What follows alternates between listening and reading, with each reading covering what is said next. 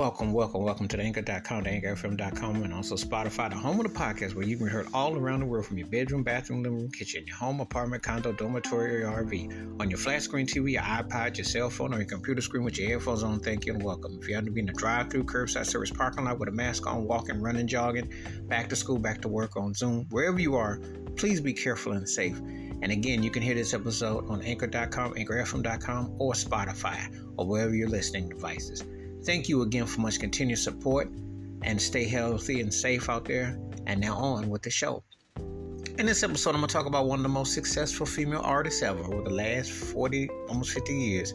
And she has done it all, very successful as an artist, and has definitely had some very impactful albums and what have you.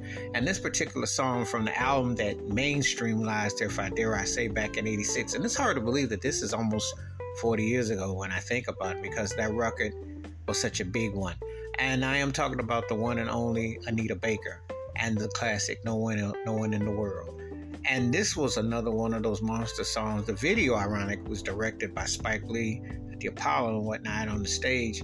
And her voice, her stylings, her harmonies were very influential for a lot of female artists that came thereafter, because from Mary J. Blige, Toni Braxton, owe a debt to Anita Baker and her stylings. And she definitely was a breath of musical fresh air, a different styling where more people were either more pop oriented or more crossover oriented. She had a throwback style and sound that complemented her, and it was a hodgepodge of different stylings, but it just definitely complimented her. In this particular song, her vocals, and she gave you a certain style and class and grace as an artist. And when you heard the production and the grooves and everything, it just hit, and that is the thing about it. She had such a cool sway, and she had that Detroit vibe going on, that styling that you feel in that, and that energy, and it comes across in the emotions. Her delivery, her presentation, the tone, everything was there.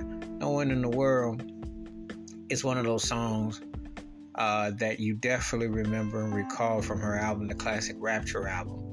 And, she just was singing, like what she was doing was like a storytelling. And it's one of those albums that a lot of those songs just flow nicely.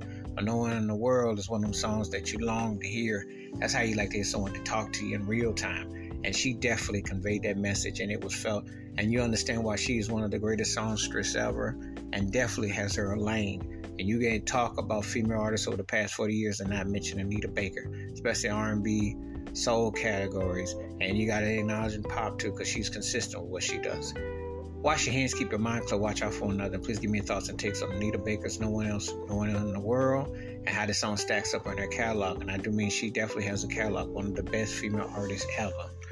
Keep it funky, keep on the one. Be safe, be careful out there. If you're not heard Anita Baker's No One Else in the World, please do let me know your thoughts. Again, you can hear this episode on Anchor.com, AnchorFM.com, or Spotify, or the services provided. Please be careful and safe until next time we catch you. Peace, and I'm out.